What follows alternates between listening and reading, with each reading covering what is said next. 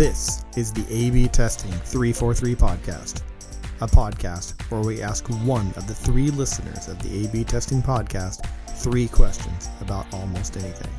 ABT 343 is a fun slice of what's going on in the world of modern testing. Let's get started. Welcome everybody to the ABT 343 podcast. I'm joined once again by one of the three listeners, Arati Panu. Did I say that well? Yes. You did your best. As you can tell, I've been practicing. Very active member of our community. Someone who is, I would maybe even call a fan of modern testing, but someone not just a fan, but someone who's pragmatic and practices some of the principles. So looking forward to hearing some stories from her today. So welcome, Arati. Thank you for the invitation. Thank you for having me. Yeah, these are fun. I'm slowly getting better at these. I'm hoping that over time these end up being maybe even more exciting than Brent and I yelling at each other. Oh, we wouldn't be listening if you were not yelling at each other. If it was a polite, formal conversation, I think we would just skip it.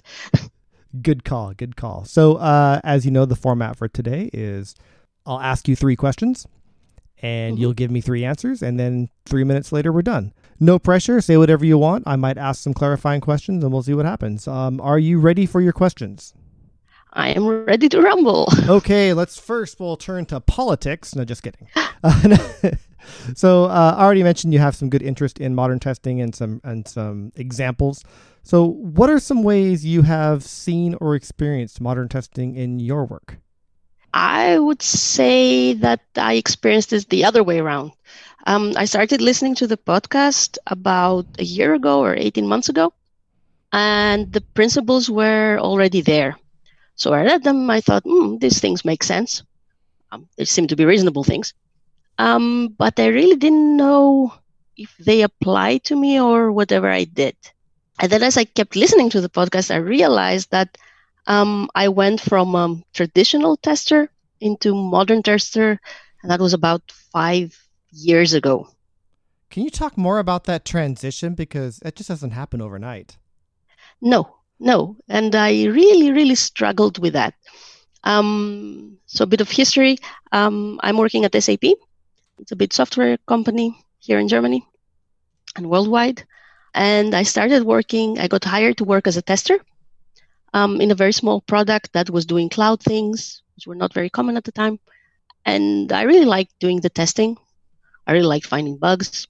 I really liked logging bugs. I really liked having this deep knowledge of the product. But as I kept on working there and my role was evolving and changing, I realized that I didn't have so much time for testing. I was doing other things. And although my manager appreciated that, my colleagues appreciated that, I hated that because I wanted to do testing. And it took me a long time to come to terms with the fact that it's not only testing. And after listening to the podcast and reading the principles, I said, this is what happened to me. Because to come to terms with the fact that I'm not only testing, but I'm doing all the other things as well, it took time. It was not from one day to the other. So what are some of those other things you ended up doing? I think one of the major things is how to have our deployment pipeline running in a meaningful way. I think that was the first thing that got my attention. They were running all sorts of checks. There were huge jobs running things. They would break. Nobody would know what it meant that it broke. My first job was to clean this up. The other thing that I was doing had to do with compliance. And back then, to be compliant as an SAP product really entitled lots of paperwork, screenshots, what have you. And to find a way to make that meaningful for our small product, that also took time. And also the developers had objections to some things, some quality things imposed, and how to bring them to the company, that also took effort. So the role evolved from testing a feature to looking into the overall quality of what we're doing and why. There were many things that we did wrong, but I think overall it was a pretty good experience. That's cool to hear. And it just brought up so many thoughts in my mind. Recently, I've been talking to Brent more and more about how I see DevOps, whether it's a role or a concept or a culture, I think that influences accelerating the achievement of shippable quality a lot. It sounds like you were doing some things that would helping to accelerate the team. And then also that testing is, and I also have a long career doing testing, and it is one way to reduce risk and help the team move faster, but it's not the only way. No, but as I said, that took me a lot of time to realize that I was resistant to the idea of now I have to do all these other things that annoy me. I didn't want to handle, compliance things. What, some of them were useful. Not all of them, maybe not to the degree that we want them to be, but there were some useful ideas there, and we had to take the best of what we had and do the best for the quality of our product, and then just complain about it or ignore it. These were hard realizations, but this is also what the team and the product needed. And I'm just kind of curious, how did you get over that hump? What was you didn't like it? No. And do you like it now, or you still prefer to do mostly testing? Now I understand it, but I think I didn't fully. I liked some of the things, but I think that it helped me that I went on parental leave, and then I stepped back. And when I looked at it from afar, I saw the value of it. While I was in it, I cannot really say that I appreciated it that much. But when I stepped back and I saw what was happening, and then it hit me that it's the rest of the things. It's not only testing, it's all of the things together that bring value. Yes. But while I was in it, I cannot say that I had this revelation but stepping back helped me a lot. This is actually a really good story to hear, because I think when we talk about modern testing, a lot of people have already been on the journey, or they can't imagine the journey, or they're in the middle of it. And there are a lot of our listeners are career testers, and there may be quite a few who are in that same boat. They're seeing the role change and they're not sure if they like it or not. And just realizing that's okay. And I think the directions you can go from being someone who's mostly dedicated or entirely dedicated to testing into a more broader role, there's quite a few different directions you can go. Of course, I talked about DevOps, but there's also something we talk about quite a bit with, I believe, principle number 7, and maybe 5 to some extent, is the role of the quality coach. I know you've done some quality coaching at SAP. Yeah. Tell all of us about that role and what you liked and didn't like about that and how that went, what your activities were, those kinds of things. Yeah, so coming back from parental leave, I had this time to reflect of what happened in the last 5 years. So there was a newly built department at the time called Cloud Quality Coaching. And the purpose of the department was to go to development teams. The coaches, we go to development teams for 1 or 2 months and work with them, not only with the quality people, but the whole team, how to improve their quality. Some teams called us, said we have a quality problem, and then we would have to go in and analyze what the problem was. Sometimes there were people that were doing excellent job and they just wanted some conversation to see if they can do anything better. And my role in that was mainly to coach people in a quality role, which they had huge experience in releasing products on premise or with big cycles. But to come to this fast-paced world was something new to them. And my role was to calm them down, to help them a bit, be helpful for their teams. The quality therapist role. The quality therapy. It was kind of a therapist mentoring sessions, because these were people really experienced with testing and setting things up, and they were good when it came to testing. But it was this transition to the cloud world that needed a bit of work, let's say. And most of them were really embracing the change. I can't say that I found somebody that said, no, this is my turf. Testing is my thing and I don't want anybody near it, or quality is my thing. I think they were all, or most of them were very open to the change. That's good to hear, because when I think about, I have stories about people who had expertise, but they wanted to keep that expertise close to themselves because it was job security. And I'm glad that isn't the case there. So what were some of believe it or not, this is just the second question. I just have sub-questions because tangents are part of A/B testing. you have a couple of examples of things you helped teams do? I want a little bit more, trying to understand a little bit more about what this role was. So what was an example of something you would help a team do? Example that helped the team too. As I said, I was mainly working with people in the quality role. So one was to set some kind of boundaries. There were many things that were requested of them because in the old world, the quality person was responsible for everything. To help them distribute some of the work was one thing I worked with them with. Because until now, it was all their domain. They were the quality assurance people. But like that. They needed to delegate some things. They needed to help others take the responsibility for some things. This is perfect timing to talk to you. I don't know if you listened to the last A/B testing podcast yet, but I talked. Not yet, no. I talked in there about how I'm discovering that one of the things I want to get better at is coaching coaches. And really, if you're coaching people who are then working on delegating other work, you're coaching coaches too in that role. Yes, that was the point, that we were a central team. Our quality coaching team was a central team. So we would go in and leave. But the main idea was when we leave, that the team was more enabled to take care of quality on their own. And people in the quality role were still needed in those teams, but they needed to adapt their role. I like it. Did you have, I've way back, like 15 years ago, maybe 20 years ago at Microsoft. Okay. I'm feeling old. I was doing a lot of talking around the company and organizing meetings of these senior testers. And in fact, that's where Brent and I first started hanging out.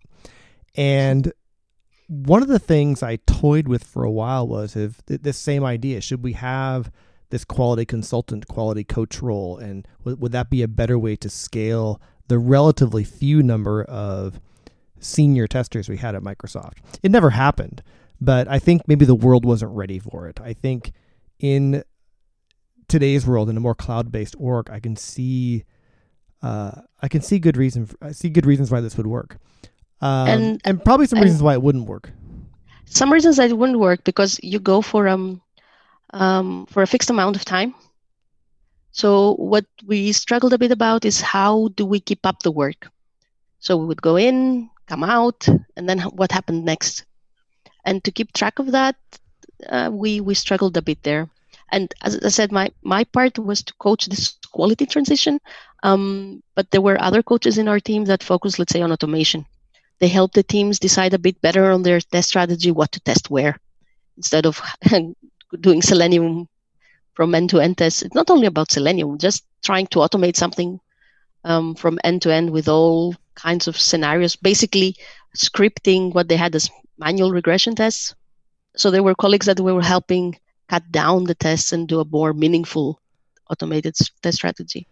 I'm imagining me as a quality coach there, and I go in and tell teams to get rid of all their Selenium. Maybe not. That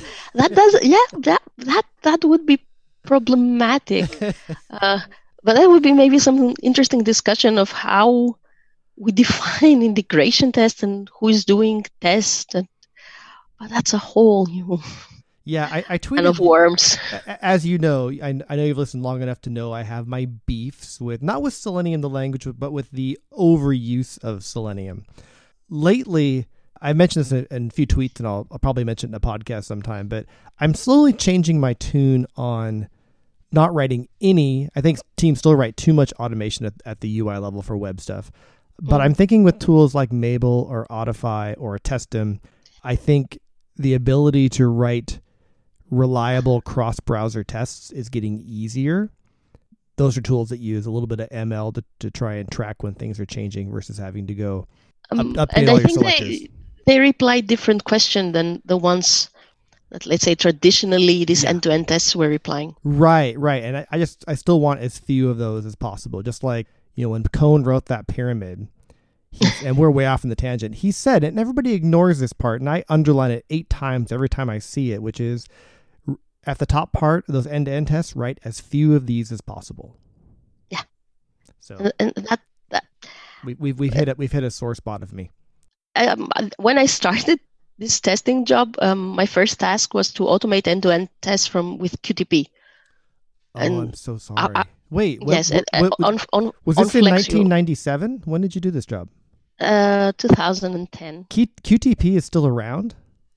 In 2010 it was. Oh my gosh. Oh yes. And it was a Flex UI for the fun of it. And I am not skilled at coding for my life. Yeah, so after playing with it for a while, I said, do you have anything else for me to do? Because this is not going to work. And I was lucky because a developer in the team wrote a DSL, so I could test on API level. Oh my gosh. Yeah. The sound you're about to hear is the sound of me hitting my head on my desk. Yeah. But as I said, I was lucky. I started working in a team with very good developers that they realized soon enough that this is not going to work because I had no experience in software development. Yeah, and I think that's a big part of, which means you're coaching the developers in a way.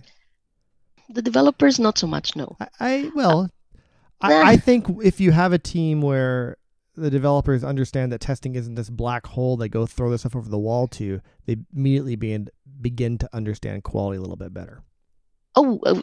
Yeah, okay. When I was working in a development team, I went back to being a coach in a central team.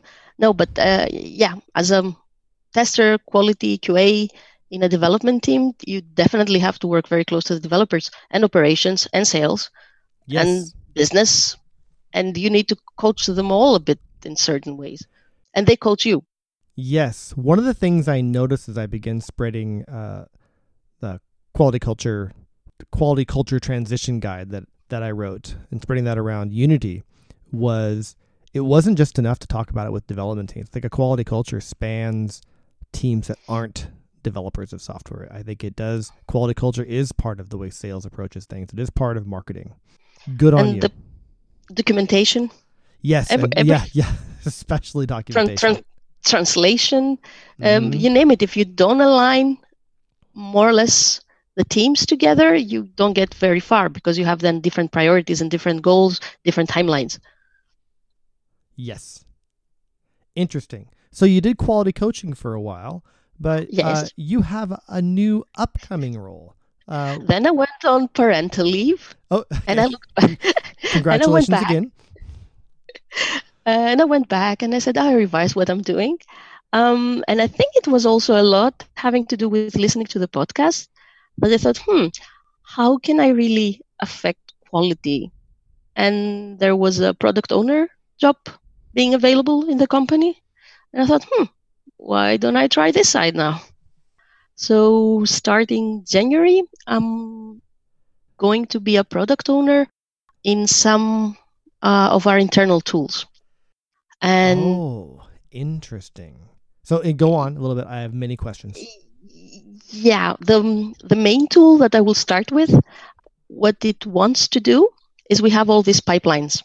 All the company has, everybody sets their pipeline. So the tools team is trying to make some kind of unification of the pipelines. You have to be compliant. And there are some checks that you need to have in place. So instead of every team trying to figure out which checks do I need to do, what are the thresholds on all of this, we try to make this standard. So when you start a new product or a new project, so you get the pipeline for free. And what the product I will work on will do is store the data that comes out of these pipelines. One for compliance, this is the original, the first goal. And the second one is then to come up with some questions of what does this data tell us? So this will start in January. My first question is, and this is just, there's a name for this bias. It's a recency bias where because I'm thinking about something, it's making me think about, is there a pattern here when there may not be? But an internal tool sounds a little bit, do you think there's some overlap there with an infrastructure team or a DevOps team? Or am I making that up? So I don't know. I don't understand the question. That's probably because I asked it very poorly.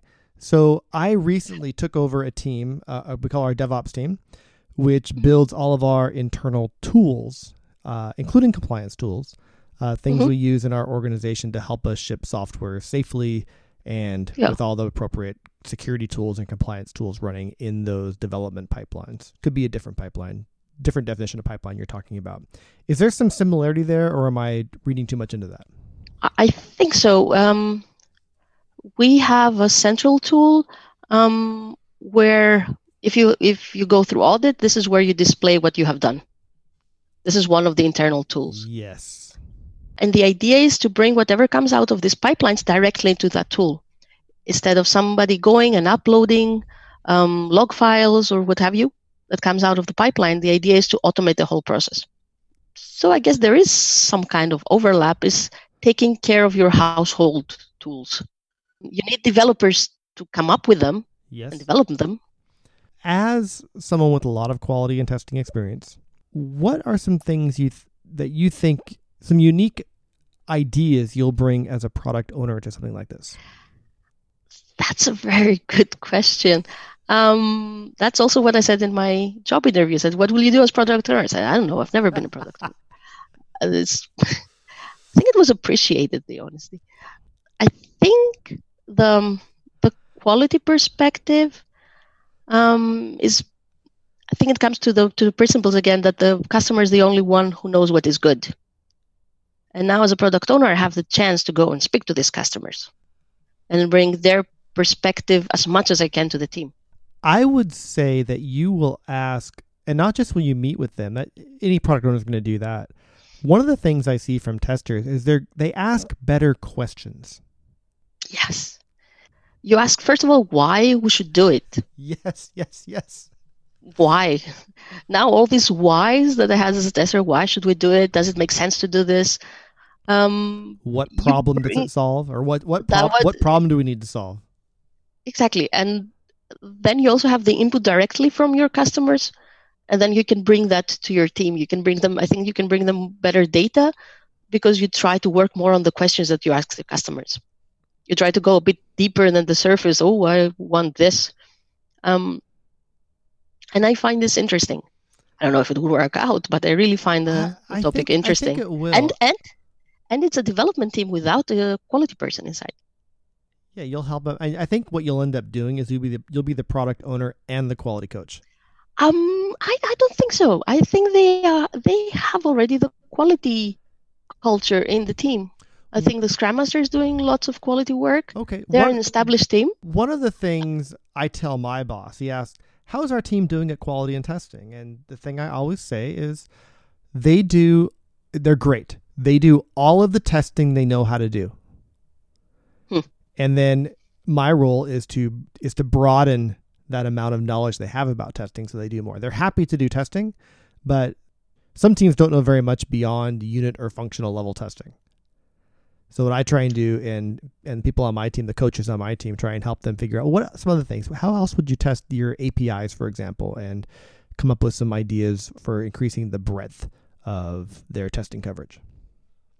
Yeah, I think it's something that you said either in the Slack channel or in one of the podcasts is, what is the worst thing? It really think it's what is the worst thing that can happen and what is the best thing that can happen. I really like that. And to bring that to the team, I think it's something you can do either from a quality perspective or a product perspective. Mm-hmm. So I'm looking forward to it. I'm confident you'll have fun and you'll do very well. Particularly excited because I have a particular fondness for, a lot of people like to work on those customer facing features, and I've written some of those for customers. I've written a lot of shipping code. I enjoy, for some reason, writing and working on internal tools a lot more. And one of my favorite questions to always ask, someone would come and ask me for some very specific thing. And time again, I would ask them, great, what would you do when you had that? Which was my way of asking them what the problem they're trying to solve is. And often there was already a way to solve it. And I think that comes from my testing background, being able to ask those questions. So I'm excited for you. I want to live a little vicariously through you. I think it should be very interesting. I think you're going to have a good time and do very well. Let's see. I'm really excited now. I wish I could start right now. I think you'll enjoy some time off first. I will. I'm going on holidays tomorrow. Yes. I know you told me so. And where are you heading on holiday? Greece. Going to visit my family. Enjoy. Thank you. It has been a pleasure talking with you and hearing a little bit more about what you do and a little bit more about modern testing. Is there anything else before I forget, like Twitter handles or blogs or anything else our listeners should know about you? Yes, I do have a blog which is called unremarkabletester.com. And then my Twitter handle is unremarkableqa. And I guess I will change my LinkedIn now profile to unremarkablepo. I really need to somehow consolidate all of this. But anything with unremarkable, tester, QA, you will find me. Perfect. Wonderful. Well, thank you again for spending some time with me today. Really enlightening, really great talking with you. And thanks again for all of your support of the podcast and the Slack channel. Safe travels and best of luck in your new role. Thank you very much. It's been a pleasure. All right. We'll see you later. Bye-bye. It took about a year to study Japanese, and I can get around the basics. Oh. And the same, I spent a bunch of time in France, and I can get around in France. I tried to learn German, and I just couldn't get it to. I couldn't do it. I had a really hard time with it. It's the syntax. It's the way they structure the language is, and also the pop music is not so good. Because I learned English through songs, recording, with a cassette next to the TV, and Spanish the same way. And then I said, okay, where's the German pop music? And then you go like, no. This will not work. So I've been here for 10 years, and because I'm at SAP where everybody speaks English, I'm comfortable not learning more German, and now I have to do it in German. It's really so a new job in a new language. Yeah, it's interesting. I go to our Montreal office a lot, and everyone there speaks English, but if you work there full time, they expect you to learn French. Yeah, they're not expecting it here. They're quite nice, but they say, "Come on, you've been here for 10 years. Everybody in the team is German. You have to be able to participate at least in the meetings in German," which I can do, but when it comes to details. Yes, and even when I was at my very best in French, it's very much faded for me. I could understand a lot of conversations, but if there were too many details, or if they were telling a joke that had, just a lot of idiomatic expressions, I had no idea what was going on. And also context. If it's about some commercial in the 80s, it's like, okay, I don't get the reference. Yes. Yeah. So, oh, well. Yeah. Now it's in German. I'm going to let you get going. It's okay. It's late at night for you. Have a great holiday. Thank you. I hope I survive. I'm sick. The kids are sick. Oh no. We're traveling tomorrow. No. That's the problem with young the three kids. of us. They all get yeah. Good luck. Yeah. Thank you. I'll have my mom pick us up from the airport, and then I have to do nothing. My mom will do everything. I'm a grown up. You only have to survive that long. Yeah. All right. It's only a 2-hour flight. Okay. Thank you very much again, and thank you. We'll cross paths again soon. I hope so. All right. Bye-bye.